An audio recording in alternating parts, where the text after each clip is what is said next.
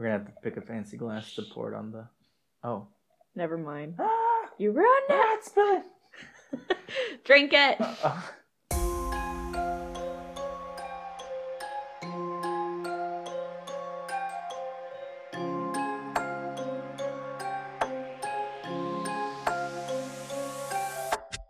Welcome back to the Shaken Not Scared podcast, the podcast where we talk about classic and modern horror movies while we try to come up with a themed drink to go with it.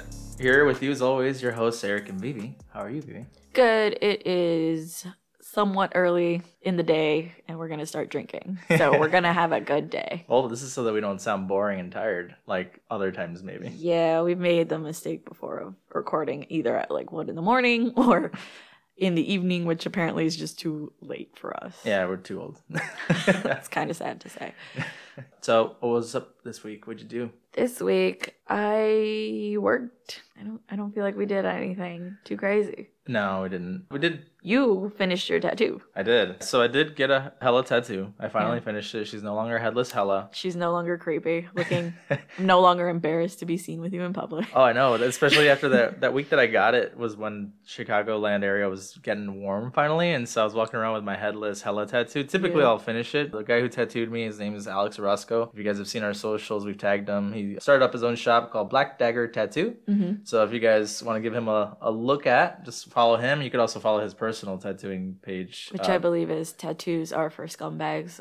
We will link it somewhere. So if you're in the Chicagoland area and you want a tattoo, go check out Alex's work. He typically will finish them all in one session, but this one for some reason was so long. It took, I mean, he's a professional, so he would know. It's pretty detailed, I would say. It's really detailed, yeah. It's a black and white. We're still going to add more, so we're going to have some more time on top But at least of it. she's not headless. Right.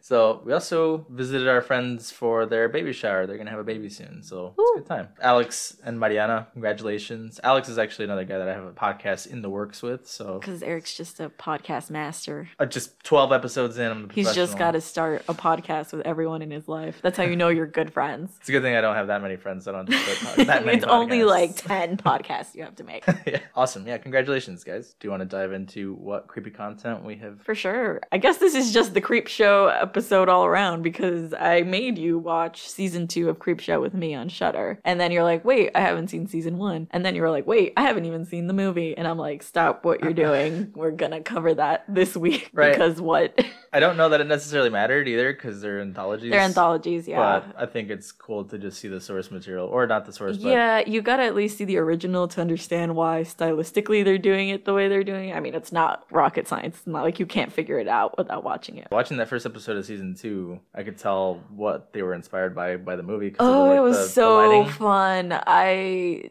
didn't care too much for the first story, but the second one, spoiler if you haven't seen it or if you want to check it out, it was like they married Bob Ross and the Evil Dead somehow. And it's just like, what is happening? But it was so fun to watch. Honestly, I can't see Bob Ross anymore without thinking of Deadpool. So oh yes, it was all pretty fun. That was really you didn't like the first one? It was okay, but the second one was like so good. It was about the little boy whose like mom passes. It's so sad. Oh, that's right. And then he like actually similar to this movie voodoo's the father figure because he's terrible, but like way more brutally. Oh, for sure. He's like, well, anyway. Yeah. There's a lot of blood. Yeah. Again, no spoilers if you want to watch. I mean, when did the episode come out? I know that the rule for spoilers is like 2 weeks or something. They're doing it weekly, which I hate that streaming sites now are doing things weekly like television used to be. It's getting closer and closer to television. It was like, we want to binge watch things. There's a reason this shit became popular in the first place. Oh, anyway, not my point. For those of you who know me, I really love comic books. Falcon and the Winter Soldier is weekly, and I just want to pull my hair out every time. Yeah, like WandaVision was weekly, and it's like, I hated doing this with TV. I don't want to do it with streaming. Anyway. Yeah. Soon enough, streaming is going to be TV again. The point is, it did come out like 3 weeks ago, I think. Okay. 2 or 3 weeks ago. So spoilers are fun. Yeah. Yeah, that was pretty much like the only creepy stuff we did this week. We didn't really get too much time to hang out, but I guess as a side note, this isn't creepy content, but I had Vivi watching Naruto because she has a lot to catch up on, and there just so happen to be ninja zombies, if that's your thing. I told him not to share this in case people are watching it, but I guess, like you said, it's been out for thousands of years now. Yeah. This is even a spin-off series with his child. I mean, honestly, if you haven't seen it yet, it's kind of your own fault. Oh, I was also rewatching that documentary we saw on Shudder that probably actually inspired us to do this podcast in the first place. Into the Darkness or 80s horror. I was rewatching it just because I was just looking for some background noise, and I was like getting so many ideas of movies we haven't watched and need to cover. I think I saw somewhere that there is a part 2 coming out. Oh, cool. Because people were like, whoa, you didn't cover like all the 80s movies. I was like... They definitely breeze past them because in their transitions, you could see the movies that they kind of skip through and they flash them, but they don't really talk about them. I actually would like to see this for the 90s as well and the 2000s because horror changed so much from the 80s, being like kind of campy. Creative kills were the thing, hypersexualized. And then the 90s, it was like reinventing these tropes. And then in the 2000s, we've gone like off and running in completely different genres. 50 sequels, tons of remakes. Yeah. We've talked about how there's a lot of blurred lines or gray area between like sci-fi and horror too, because we've had this debate and I've seen it online too in some of the Facebook groups that Alien or Predator and these kind of like space horror movies don't fall into the horror genre. And I honestly disagree completely because... For Alien, for sure, the tagline for Alien is literally, in space, no one can hear you scream. That's a horror movie tagline if I ever heard one. If you have nightmares about it, it's probably horror. Interesting perspective, because you could have nightmares about Sesame Street honestly, as a kid, and honestly, you could consider it horror. If we watch Sesame Street right now, I'm sure I could pick out a couple things that are horrifying. That are creepy. Yeah. Cool. So the drink we've got this week's not a cocktail, so you don't have to do too much work to drink this one with us, but it's a beer. It's actually local from Solemn Oath Brewery. It's called Frankensteiner IPA. And why did you pick it? The artwork is really cool. It has very similar Creepshow vibes. It's got like a mummy on it, has a zombie on it, it's got a Frankenstein-looking guy on it. Actually, like one of the opening scenes in Creepshow, it looks exactly like this character on the beer, the zombie figure. They're kind of doing like graffiti on the brick, and it says, with Lotus XO9326. Not sure what that means. I will tell you what it means. Oh, you know? Yes, because I'm tired of us not knowing how to describe these fucking beers, so I looked up a description. I would also like to point out that the mummy graffitied the zombie with pen 15 on his face. Oh, yeah, he did. Penis. Yes, that's the joke. At the bottom, it also says it's a collaboration between Saab and Hopsteiner, so I guess we should look into that too. Interesting. Well, I can read the description from their actual website if you are ready. I'm ready. A little orange creamsicle love from Lotus, kicked back by a piney grapefruit boost of bitter gold. Man, people, the way they describe things, this makes no sense to me, but sure, it sounds Someone good. listening cares about this. Someone knows what this means. Exquisitely accented berry jam bursts from experimental X09326, and finally closed out by a tropical dream cone of Calypso. That's not even how you say that. I'm thinking of Beetlejuice. At the end, it says, just be careful it doesn't creep up on you. With a not terrifying, yet not timid 6.7 ABV. And like you said, brewed in collaboration with Hopsteiner. Man, I cannot pronounce these beer words. Hopsteiner and Saab. I'm assuming Saab is something else. We'll look them up and then we'll put them in the show notes and the website. It's out of Naperville, Illinois. I didn't realize it was on the can, but Naperville's... It's on their website that they're a Naperville brewery. I've never heard of them. Solemn Oath? You have? I have? Yeah. I've We've drinking their End All IPA. End All. Yes, that's like the first thing advertised on their site. I went into the Midwest beer section of Benny's and... I didn't realize that Benny's had a Midwest beer. That's how I found this, because I was making sure to make sure they were local. It was like 2 or 3 aisles. Some of them I've never even heard of, but we'll feature them eventually. If you got creepy artwork, we'll probably drink you. Honestly, that's how we pick our beer. Honestly, I was like, we're going to run out because there's not that many, so we'll see. Send us more. We're going to probably get to wine at one point. Yeah. Let's drink it. It's delicious. Got a mouthful of it. It's got a nice color. It tastes pretty good, though. I mean, I'll have tasted his head so far. Hold on. Do you get the orange creamsicle? Yeah, I do. That's actually really good. Do you get the jam burst? Mm-mm. Me either. No jam burst, but I get the orange creamsicle. That's pretty good. Thank you, Solmo. Great beer. What would you rate it? I'd rate it a 4. It's pretty high for you. You're really hesitant to give beers a 4 or a 5. Well, because I feel like a lot of IPAs try very hard to taste a certain way, and this one's just good, and that's it. Actually, if I had to choose this one or their staple beer, I would choose this one. Yeah, this is pretty good. I'd give it a 3.5. Mm-hmm. Yeah, so give it a shot. Cheers if you're drinking it while you're listening. If you could find it. That's also the other hard part, is that maybe people won't be able to find it so much if they're not in the Midwest, but make it out to the Midwest. Come find some Frankensteiner and Give it a drink. That's so funny. I don't know if anyone's ever advertised the Midwest as a place to visit. Come to the Midwest. We have Mayo. We have Menards. We have Branch.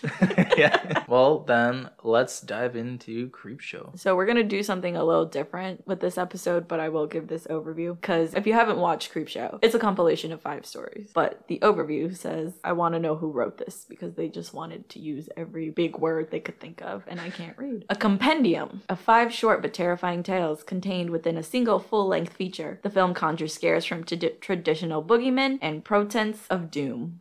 Portents of doom. And then it goes into describing each story individually, which I think we are just going to do on our own. But do you have fun facts for me before that? I do. So as always, I think we need to just like refer to mental floss every time, because they're always the first thing that comes up. They always have good facts. Mental floss, do you just want to put our podcast on your site? Because we basically read your site for you. Yeah, so first fun fact I've got is Stephen King was the main character in The Lonesome Death of Jordy Verrill. I hadn't noticed, actually. You were the one who pointed it out. I've never seen him young before, so it didn't even hit me. Actually, he looked a lot like Bill Hader. Was it Bill Hader? You think so? He looks a lot like him, so that's why I was like, oh, this guy looks like Bill Hader. And when you told me it was Stephen King, I was like, oh, wow, it is Stephen King. I didn't even put 2 and 2 together. So he plays... Sorry, you're giving the fun facts, but did you know that his son... Yes, that was one Is that one of them? Facts. Okay. I didn't say anything. Actually, that was one of the boring facts that I didn't include. So okay, his son plays the kid in the beginning. Yeah.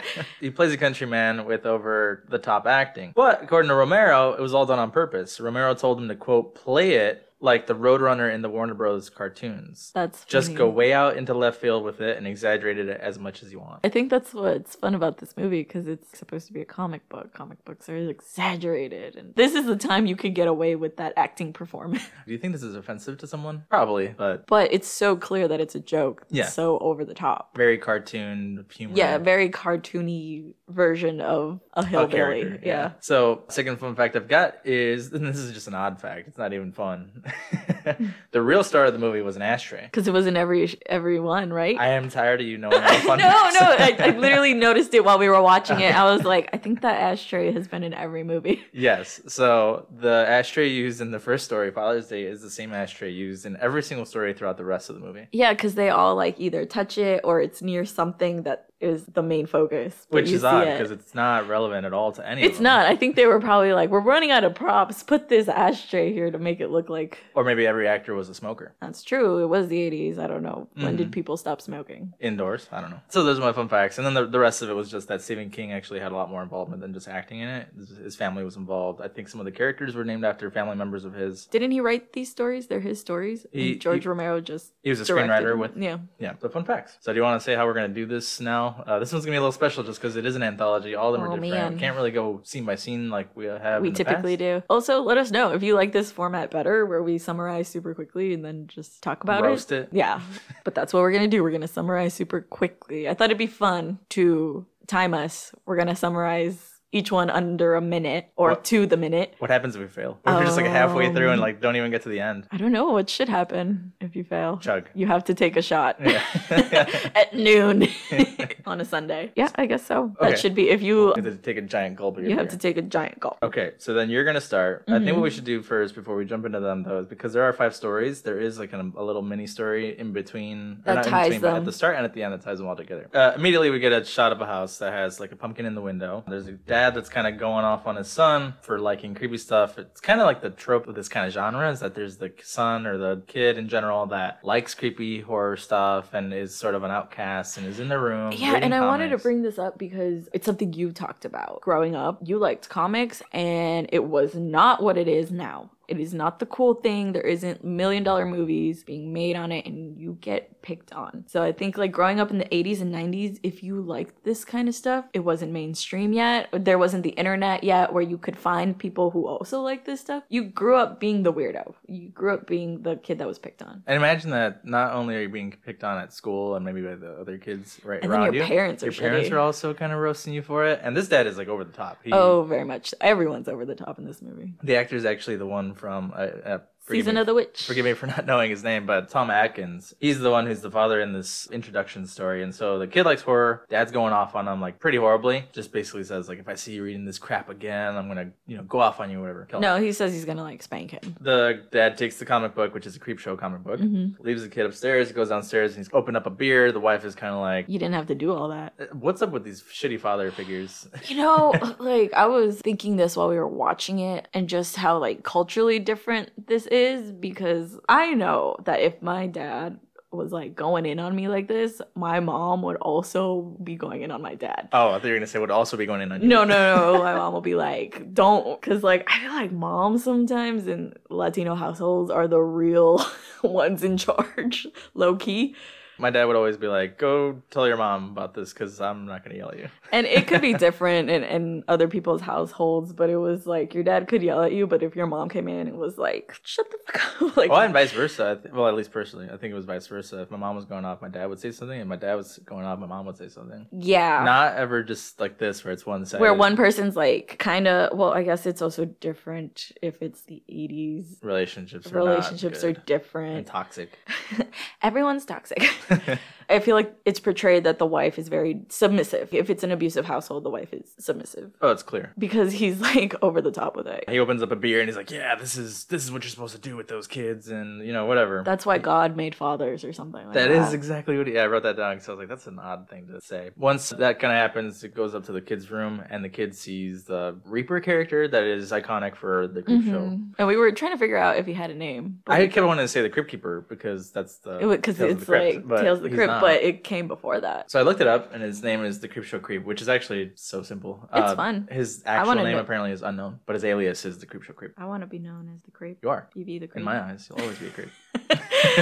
Because I just follow you around the house. Yeah, you and Loki, both of you. We do. We posted a story of how you had to work late one night. We set up the projector in the office and I just laid there and Loki too. Because we were just like, we'll come with you.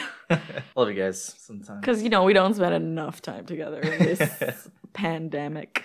I thought it had a different name. What happened to the peas? And this Pop-Tart. Oh, there it is. I like that.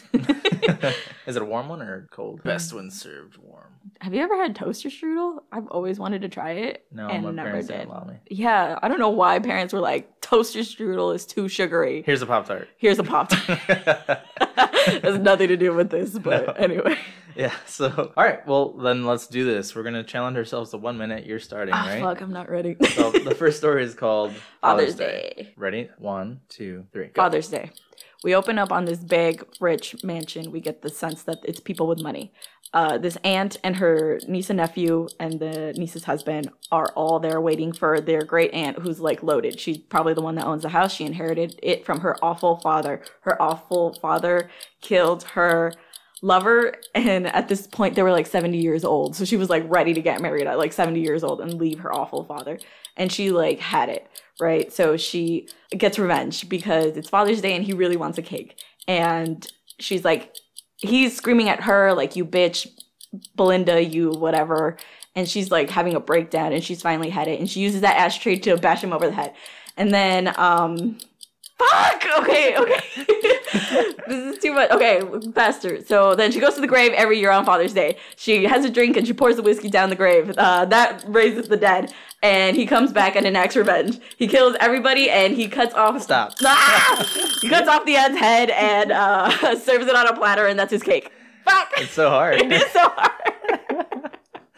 Because you want to give the details, but you really can't. Okay, I guess we can talk about the details. Okay, hold on. Let me take a big gulp because I lost. Yeah. The dad, the grandpa, or what was his name? Richard? Something? Anyway, he looks like Bernie Sanders. I didn't even notice that. I saw him and I was like, is that Bernie Sanders? This movie came out 30 years ago. He looks like that already? He looks the same. He hasn't aged a bit. No, 40 years ago. 80s? 80s, yeah. What year is it? What life are we living? Okay, so I missed some details. She visits the grave every year. This year she spilled whiskey down there and trademark because we're going to invent this. We're going to start a whiskey and call it a whiskey strong enough to raise the dead. Straight from, what would we call it? Pumpkin King and Queen Brewing? Yeah. Patent pending.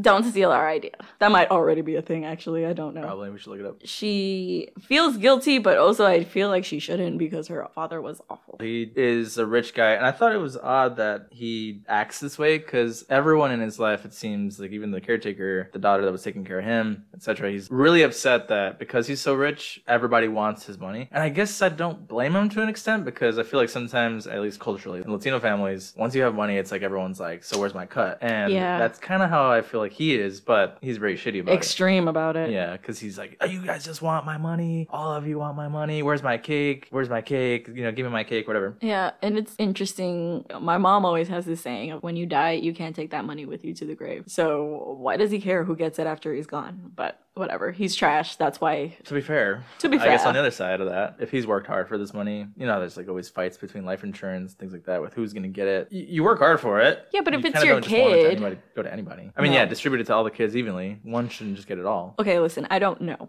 Because 1, I do not have money, and 2, I do not have children. Or life insurance. I think we do have that. If anything happens to me, it was Eric.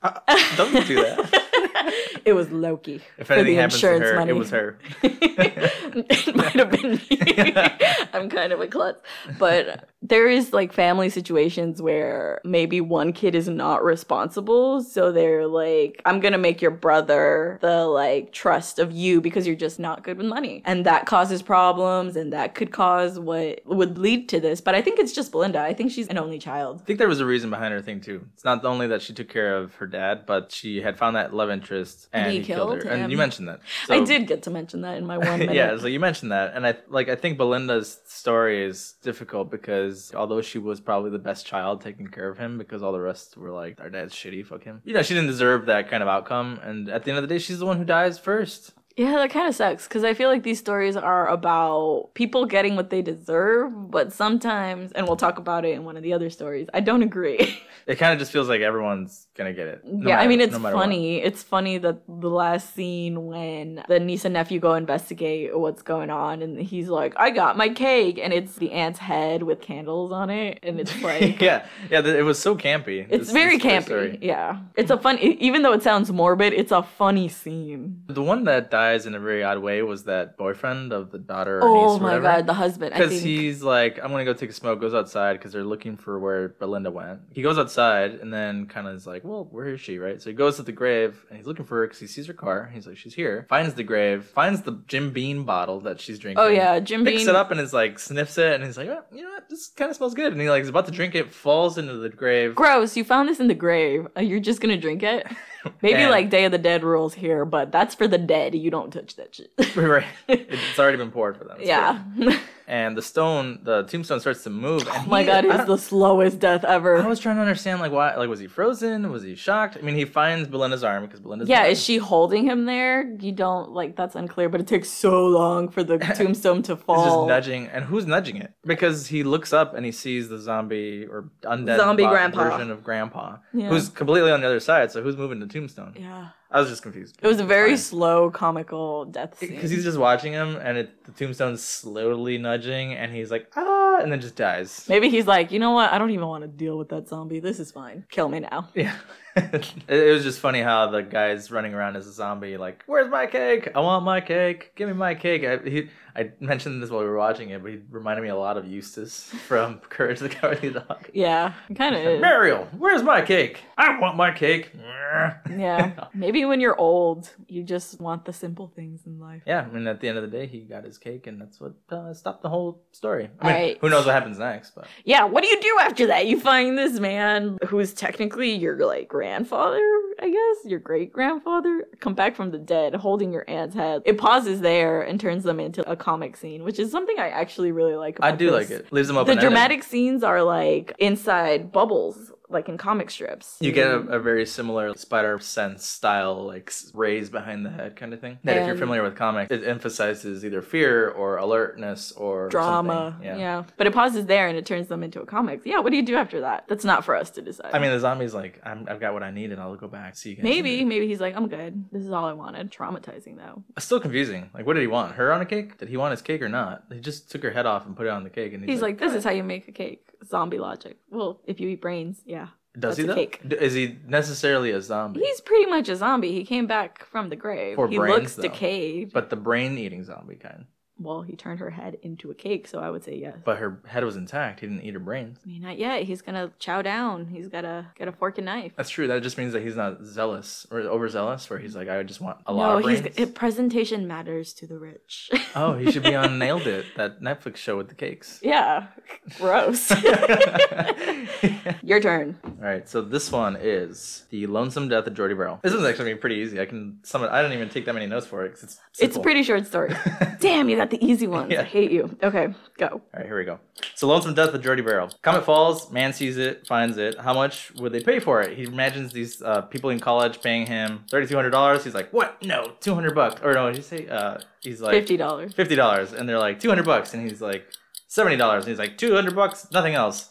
Anyway, he takes the meteor, tries to mess with it. He like puts his fingers in it, has this ooze. His fingers start to get pussy, and he like puts water on it because it's hot. It splits in half for some reason. He brings it inside. For some reason, the spores that are coming from this comet are starting to like get all over everything, and little by little, it starts to get all over the place. And so it's on the cars outside, the house, on his fingers. It's all over his body. He's watching TV. He's not really sure what's going on. I'm kind of surprised at why he's not so freaked out. But it starts to come out on him. He goes to the bathroom because he's like, I got to shower. I got to get this off. His dad's like in the mirror for some reason, telling him don't get in the water. He gets in the water anyway. Next scene is that he blows his brains out because he's like, something happened. Anyway, his brains blow out. It's covered everywhere, and grass is greener in Portland. Time, you made it with 1 second to spare. Damn it. Yes. It is a really short story, though. It is a pretty short story. It's like not much to it either. I noticed it's kind of funny when the weeds are spreading throughout the house. It kind of just looks like a millennial's house. All the plants everywhere. Goals, honestly. Oh, yeah? Yeah, we don't have too many plants because our place doesn't get good light. But I could make my house look like this. The plants we have are thriving, though. Yeah. Lately. A couple we have. It's not millennial standards, though. It's not like full wall of greenery to bring serotonin. Throwback to Johnny being on our last episode. He has a lot of plants in his house, and they're like really nice plants. It's supposed to be a very millennial thing that we're obsessed with plants. I think he's borderline a millennial, so maybe that's it. He is a millennial, I think. Johnny will fight us about if he's a millennial or not. One time he made fun of me for being one, and I think I told him and made it. Dude, you are one too. Honestly, it's better than being a boomer. The other word? Than being the B word. I don't know. I feel like millennials, I don't know what it is about us. We're the punching bag of every generation. Because even fucking Gen Z gets on our ass, and it's like, no. It'll be your turn soon. It's fine. Yeah. Or maybe not, because we're not doing it. We're just like, oh, haha, cool. Doesn't that make us less toxic? Honestly, Just saying. in our defense, we're like the least toxic generation. I mean, honestly, everyone around us is toxic as hell. Everyone is like scapegoating us. And okay, no, I'm totally kidding. Yeah. I don't care about these things. I think it's really lame when people pit generations against generations. It's like one day we will all be old and who cares? We're all what's going to the grave. And we're all going to want our cake. And we're all going to want our money. Back to the lonesome death of Jordy Verrill. It is a very lonesome death. He doesn't live with anyone. He's just like this kind of hillbilly guy out in the middle of nowhere. It's a very middle of nowhere story. I can see this Creepy being stuff like happens in nowhere. Yes. And he finds this thing. I think it's nasty. You were grossed Oh, it was out. so gross. Again, I hate body things. I hate anything medical. He was touching the ooze on the meteor. His two fingers that he They uses. had so many warts. He had, blisters, warts, whatever. And he's like stuck it on his fingers. So it's also on his tongue at some point. He looks like, I had written down that maybe this is the origin to the Grinch. Because he looks like the Grinch. I was thinking that the whole time. The green bodysuit. Yeah, so he's got these spores growing on him. It looks like the Grinch is in the making. At the end, it looks like a ghillie suit. A ghillie suit's like one of those camouflage things that the military use. Ooh, but fascinating. I'm probably going to be roasted about this because it might not even not be right? that. Okay, I just remember I it didn't being know that. called that in Call of Duty. And I played Call of Duty at some point too. Not anymore. I did. So I know what I'm talking about. Yeah, Call of Duty is facts. Just kidding.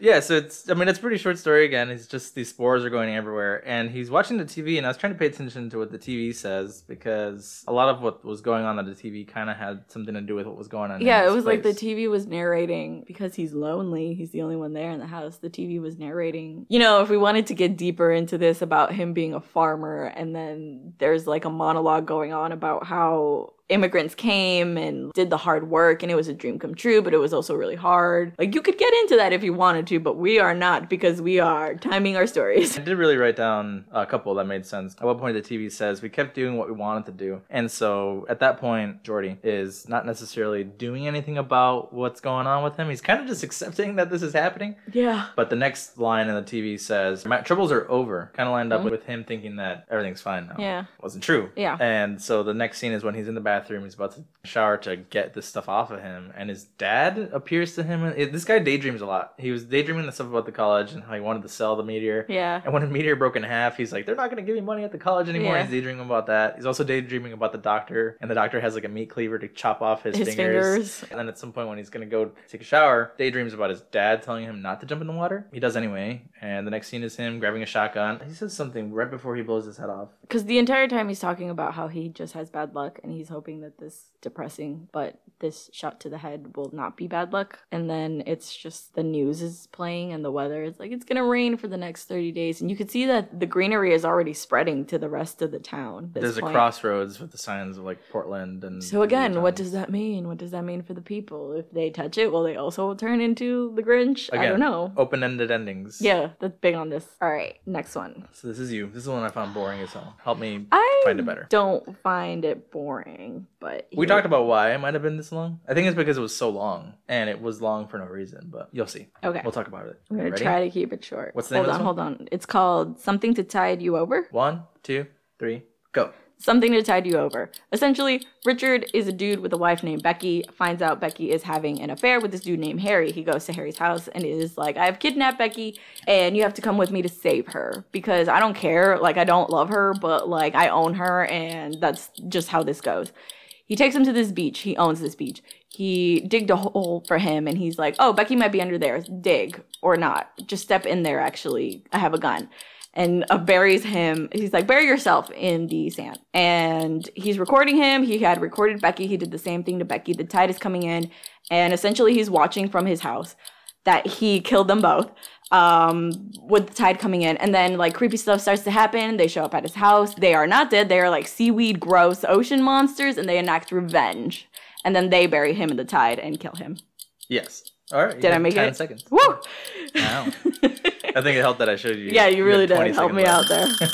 You didn't like this one. You said it was boring. It was really boring, but I think I understand why. So the two actors who are playing the main characters in this one are pretty well known at the time. One was is the dude from Cheers, the main bartender. Ted dude. Danson. He's also in The Good Place. In The Good Place. That man has aged really well. Honestly, I was so surprised because I was looking at him No and I was offense. like, is this Ted Danson? I was like, and at the beginning he's like, I could bench 300 pounds, get your foot out the door. I was like, damn, Ted Danson was jacked. Yeah, he looked great. I mean, I don't think he aged bad. He looks good in The Good Place. We haven't seen Cheers. In The Good Place, he looks really good. We went to the Cheers bar in Boston. We did. That was really cool. Yeah, Ted Danson looks really good in this. He's like, he's got the chiseled chin and all that stuff. And the other actor was Leslie Nielsen. So he was in a lot of movies back then, too. Mm-hmm. He looks very familiar. I can't pinpoint any specific movies. I remember seeing him a lot when I was a kid in TV shows and movies. So those two actors, I think what happened, the reason that this was so long is maybe with the budget they had, they were like, let's get these big name actors. And in order to get them involved, we probably need to give them a lot of screen time. Mm-hmm. So let's create this story that kind of gives them that screen time that they deserve because they're so popular at that time. So I would disagree because I think the point of this one is to build the tension of he's actually murdering them at the end of the day. And it's the whole time I was thinking, what would you do? Because I was like, this man has pulled a gun on you. You're in a secluded beach and he's telling you to jump into the tide, bury yourself up to your neck in the tide. I'd be like, no, dude, just shoot me. That's a horrible way to die. At least if you shoot me, I'll be gone immediately. But then how do you get revenge? That's true, because he's just watching Becky drown and then it's like super, again, this is like campy, but that's straight up serial killer psychological attacking. So when Harry's character at the beginning said, I could bench 300 pounds, I was trying to imagine like, you're really focused on that. I was trying to imagine being dug under the sand. I know it's heavy. I'm not implying that it's not heavy. But I was like, man, if this guy's just jacked, how hard could it be to really try to dig yourself out? But you can't move your arms because he says it's like cement because the water still seeps into the sand. So like that's dense. Have sand and water. Have you ever been under sand though? No, because I'm not an idiot. What? We're about to go to the beach and dig me up. No, you're about to murder me. I told you wanted my life. I said dig me up. I didn't say you. I'm trying to test myself here. Oh, I want to know if I can lift this sand. I was trying to think of like, is it possible? because his neck's not that far deep, and I was like, maybe his arms will be able to lift him up. I don't know. You said this was boring, but I thought it was like a great idea. Could you imagine if you're like a murder victim and you can come back and murder your murderer? I did say that the end brought it back for me. For I sure. just think it was taking very long to get to the point. Yeah, my favorite thing was that Richard was like, fair warning, I'm gonna shoot you. And I'm like, you didn't give him a fair warning that you were gonna murder him. No, now you're giving a fair warning about shooting? I think that's the other thing. I was kind of lost the entire time until like the point was made that I'm gonna put you on this beach, and I was like, okay, is like Harry gonna get out? The tide is approaching, and yeah, because there's like this scene where he's like fully underwater and he starts to radiate. It's that thing of like, I wish rage gave you superpowers. Mm-hmm. We've talked about this before about how this power that apparently humans have. I don't know if it's real, but there's this belief that in a state of emergency, your body goes into like superhero mode where it can lift cars. Did we talk about it on the show? Probably not. I feel like we were debating about whether you could, like, a mother could lift a car off a child, which is always the example that is used, right? Yeah, I've heard of hikers who like have boulders fall on them and they like lift the boulder off, and it's because your body goes into this like fight or flight mode where it suddenly taps into all the energy it doesn't use, right? 10% or whatever it is. You were saying that in the moment of rage, would you be able to pull yourself out? His rage is seen. You can see. Yeah, it becomes red. You can see the rage on him and all the things that happen in Creepshow in general. It's like the comic books. Oh, it is very primary color. Like the red appears there's on reds him. and blues and like deep colors are like shown throughout the film. And so they do die. They show up at Richard's doorstep, and he's kind of happy-go-lucky, singing. Oh, he's and kind of completely nervous. a psychopath. He's completely nervous. He's fine too, until then. Oh, do you think so? Yeah, he's like, la la la, I killed someone. No big deal. I'm gonna go take a shower. But do you think that's confidence, or do you think that's guilt? Because I think that's him being like, everything's gonna be fine. It's okay. You have to tell yourself everything's gonna be fine if you don't think that things are fine. No, he's too much of a rich psychopath to know what consequences are, I think, is the vibe you're supposed to get. When they finally do get him, I thought they looked like Pirates of the Caribbean zombies. A little bit, Because yeah. they had seaweed in their faces. And they would like, shoot blooded. them and the green ooze comes out. It's pretty cool special effect. Yeah, Richard unloads his entire gun into them. They don't die. And they're telling him weird stuff. They're like... It's not weird. It's what he told them. Is it? Yeah, because he's like, if you hold your breath, you might survive. That part, yes. But when they were approaching him outside, they were saying, we want to see you. Come to the beach. It's showtime. Mm. And I guess, yeah, he did say that to them too. But... Yeah, because he recorded them. And that's basically what they do. They enact revenge in the exact same way that they were killed. And in his hysteria, he's like, I can hold my breath forever. Yeah. And the moment the water approaches his head, he's like, oh no. Oh, fuck. Yeah. I fucked up. And that's it. Yeah. Right. Yeah. Yes, that's that one. Okay. All right. So I think it's your turn now. It is my turn. Ready? Mm-hmm. 1, 2, 3, go. Okay, this one's called The Crate. The janitor finds a crate under some stairs. He works at the school. Apparently, there's this like super fancy get together between teachers and professors, whatever, who go to the school. There's this guy named Dexter. This guy named Henry. Henry has a wife who is like super social, whatever. She kind of treats him like crap, but he's also like not responsive to her. Dexter ends up getting called by the janitor. Dexter is Mr. Stanley, who's also involved. Gets called by the janitor, says there's a box under the stairs. They go look at the box. They go back to school. They open the box. The janitor gets eaten by a creature inside the box. The guy's like, what the hell's happening? There's a student who's also working on this. The student also gets ripped up. He calls Dex. He goes to Henry's house. Henry's like, what the heck? He's like, opportunity to go kill my wife. Takes him back to the school. Or sorry, he leaves Dexter locked into his house. Henry goes back to the school. Calls his wife, says Dexter had an affair. Has her come back, gets her eaten by the creature inside. He drops the creature inside some lake, and then comes back and tells Dexter, hey, look, nobody did it, right? There's no evidence. Damn, again, you came in under 1 second. Yeah, that's pretty much it. Awesome. Yeah, so it is a really long one, but I like this one. It's probably one of the best ones, I think. What did you say the creature's name was? Creature name is Fluffy. Fluffy the crate creature. I was trying to understand where this thing came from, because who sent it here? Who put it there? I'm assuming that someone else had some similar situation happen with them, and that's why it was stored away. Yeah, because it says that the crate is from June 1834. Thing has been there for a while. It has like even an Arctic. How does it survive? Every so often, a janitor finds it. Maybe that's why they just. Oh, like this happens every few years, maybe, Yeah. and they just cover it up. The janitor didn't even find it naturally. He flipped a coin to decide whether he was going to clean the stairs or some room or whatever. And the coin falls into the grate or whatever that's covering this crate. This is how he discovers the box. And when they were unchaining it, the first thing that happens is the janitor gets killed. I was confused by when he opens the box, he's like, it's like a creature in there. It's shiny. It's like emeralds or rubies or something. And then he just gets yanked into the box. Maybe the creature makes itself seem appealing, so you come closer and then it attacks you. Every time the creature pops up, it's pretty cool. It's so funny because he's small. You think he's small? Yeah, he is. When they show his face is huge, but his body is like tiny. I want to point out Billy's situation because she is painted to be terrible. Billy/Wilma. Wilma. Yeah. Even when you read like the summary of this story, they call her an emotionally abusive wife. Which, okay, yeah, she says some things that are like a little bit emotionally abusive. Like, what would you do without me? You're useless without me. Sure. Her husband is not great either. No, he's a pushover. I don't know. It's an odd way to describe him as also being shitty because like he doesn't necessarily do anything bad. He just lets himself. But he's constantly fantasizing about killing his wife, and that's what makes him horrible. Like, dude, just get a fucking divorce. Right. And he's kind of, you get the hint that he's jealous of his friends' like escapades with the younger grad students. He's jealous of this dude's life, but he's so like docile and timid, apparently according to summaries, because it's his wife's fault that he's like this. But I don't think he'd be able to get girls the way that like this confident professor so let me clarify that. I think the problem with him isn't even that he is fantasizing about his wife. I think it's that he avoids the situation and can't. Why is killing your wife easier than confronting her? That's what I was gonna say. He can't own up to what's going on with him instead of. Cause I don't even want to make it seem that being a pushover is bad, right? Because like some people they just take advantage of you, but you have reason to try to defend yourself. And I think if this sounds like relationship stuff, but if he maybe spoke up to her and was like, "Hey, yeah, maybe he loves her really, but she's just so." But no, because he killed her. He killed her, right? This is kind of what happens as things continue to build up, and maybe that's what's moral of the story is just get a fucking divorce. It's easier. You don't got to deal with the police, you know. Oh yeah. Getting a divorce is easier than dealing with the police? I would say so. Investigating you for murder? Why are you murdering people? Yeah, exactly. If you've done that, you fucked up.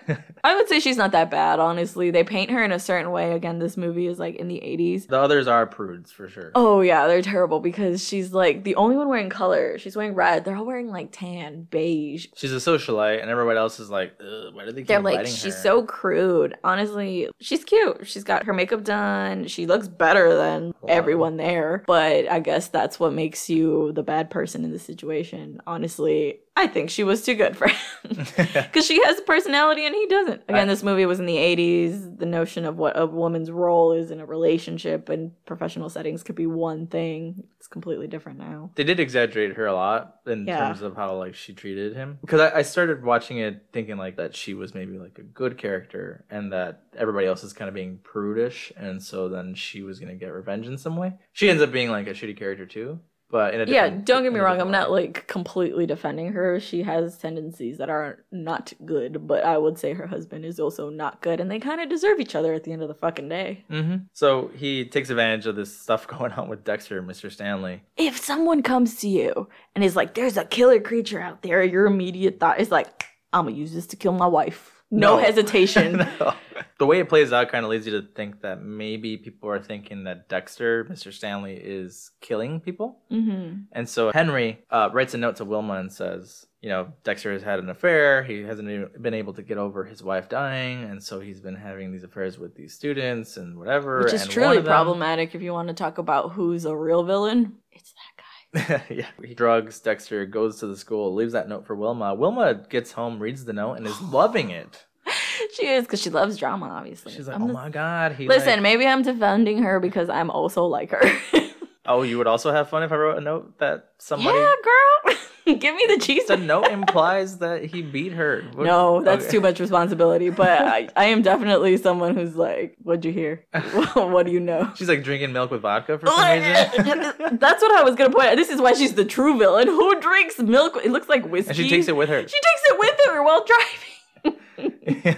Disgusting. But... So she's loving the note. The note is basically explaining that, you know, hey, Dexter's got himself in some trouble. the girl is at school. She doesn't want to get out, and I need your help to talk her out and see her in the condition she's in, whatever.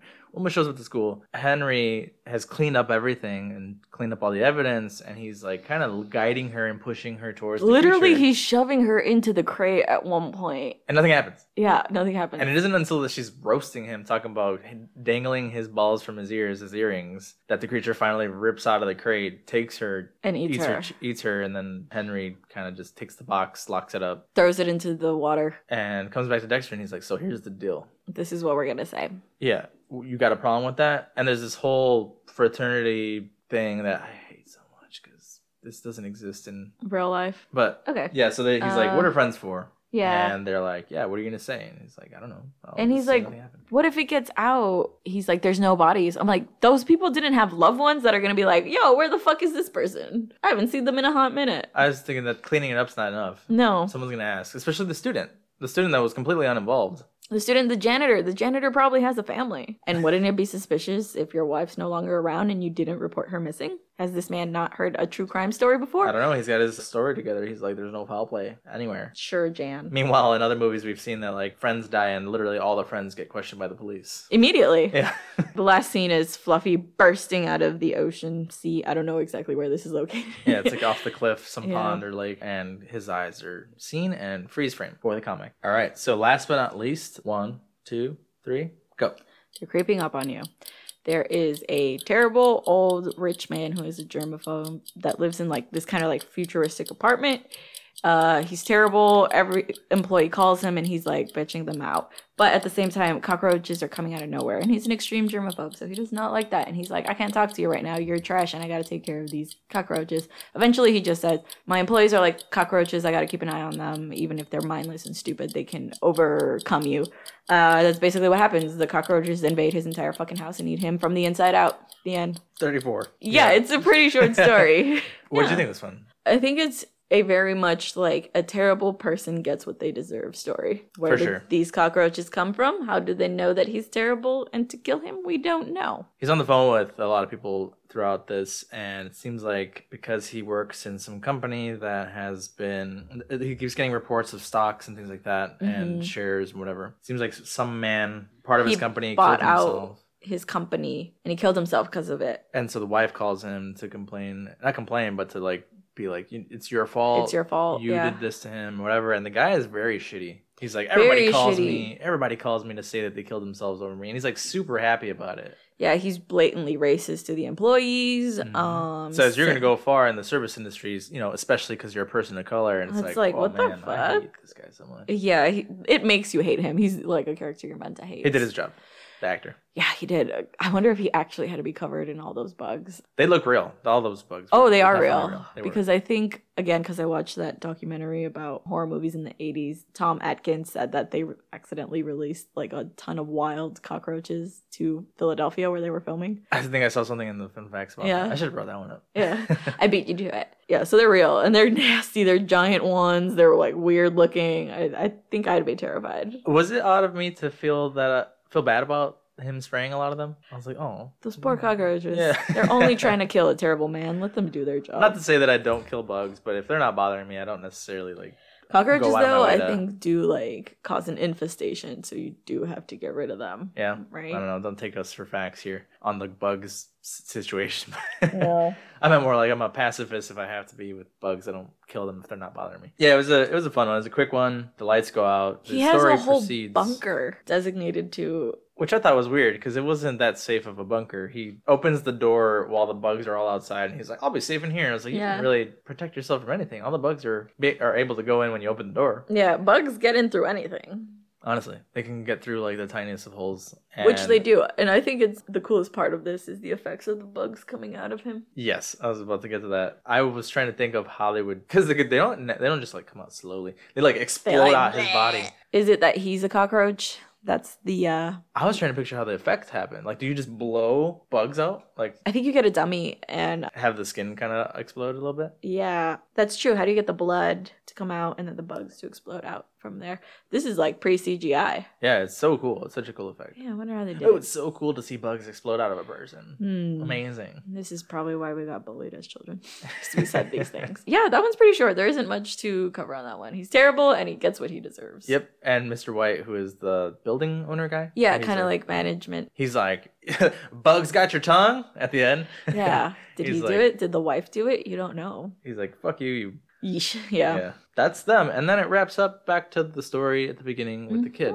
and the shitty dad. Yeah, we got these garbage men who like find the Creep Show magazine and they're like, oh, I love this magazine. He's like, oh, my kid also loves them. Oh, look, someone send in for a voodoo doll. Because they're like, what can we send in to get out of this? They're like, oh, I already used it. And then the next scene is the kid. And he's like, I'll teach you to take my horror magazines. And he's like... Actually, the dad's eating breakfast in the next scene. And then it's the kid. Yeah. And he's like poking needles into the dad. And the dad's like coughing and like in pain. And that's the last scene.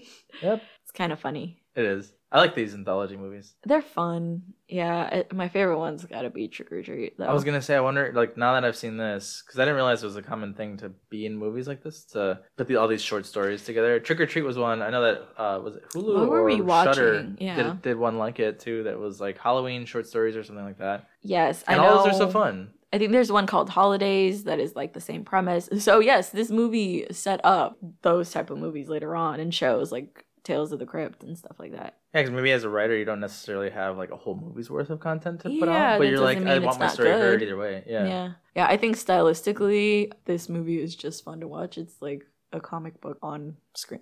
And going back to season 2 of Creepshow, now that you know the source, I don't think that they've like veered too far off the path. Which is what's cool. Was. I do kind of remember the first season. I think you said you're going to watch it. I think they had less of a budget. Okay. And that's okay. Honestly, more budget just means more shitty effects. I honestly think so. I feel like these studios try so hard to just be scary using the money for visual effects that they've got instead of using like the classic stuff. And classic stuff honestly worked better. And sometimes it holds up. Yeah. Like Halloween, that kill with Kevin Bacon, that fucking holds up. Halloween, that's Friday the 13th. Friday the 13th. Damn it.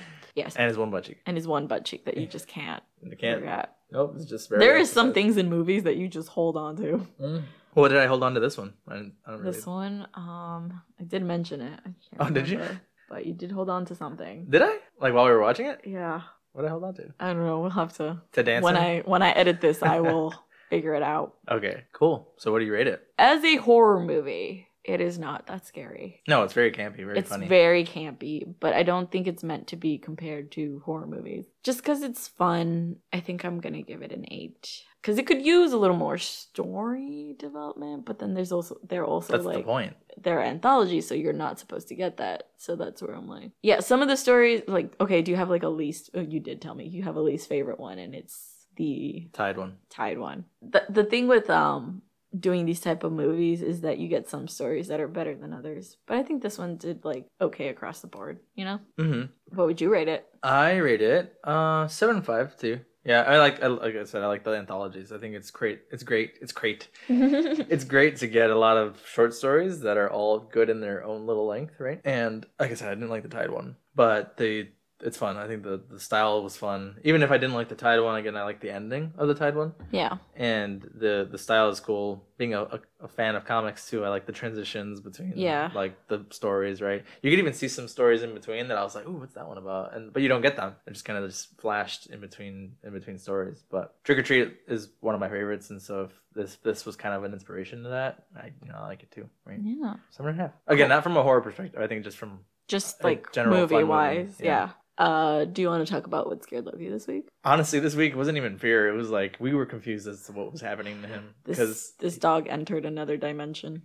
I've never seen him this trans-like.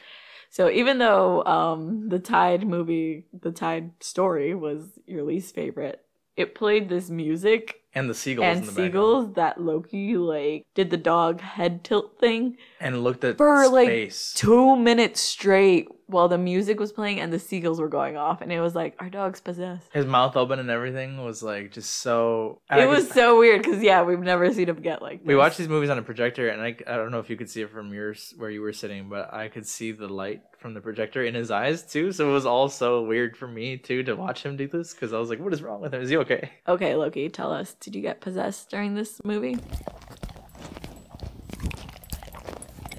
Sounds good. Let me know how it was. I want to get possessed too. All right. I think, is that pretty much it for us? I think so. Play us out. Cool. So as always, we hope you guys had a good time here. You can follow us pretty much anywhere at Shaken Not Scared Pod. We have a Twitter now. We'll get on getting active on that. That one's actually Shaken Scared Pod. There's like a character limit for your handle. Right, there is. Okay. So that one's Shaken Scared Pod. Shaken Scared Pod. Okay, everything else will be Shaken Not Scared Pod. Instagram, Facebook, TikTok, Pinterest. You can send us an email at shakennotscaredpod@gmail.com. You can listen to us on all your favorite podcasting sites, Apple, Spotify, Google, Stitcher, a bunch of others. Give us a listen, give us a follow, give us a rate. Subscribe if you're not already. And yeah, we'll talk to you guys next week. Enjoy the Frankensteiner beer. Okay, thanks. Bye. Bye.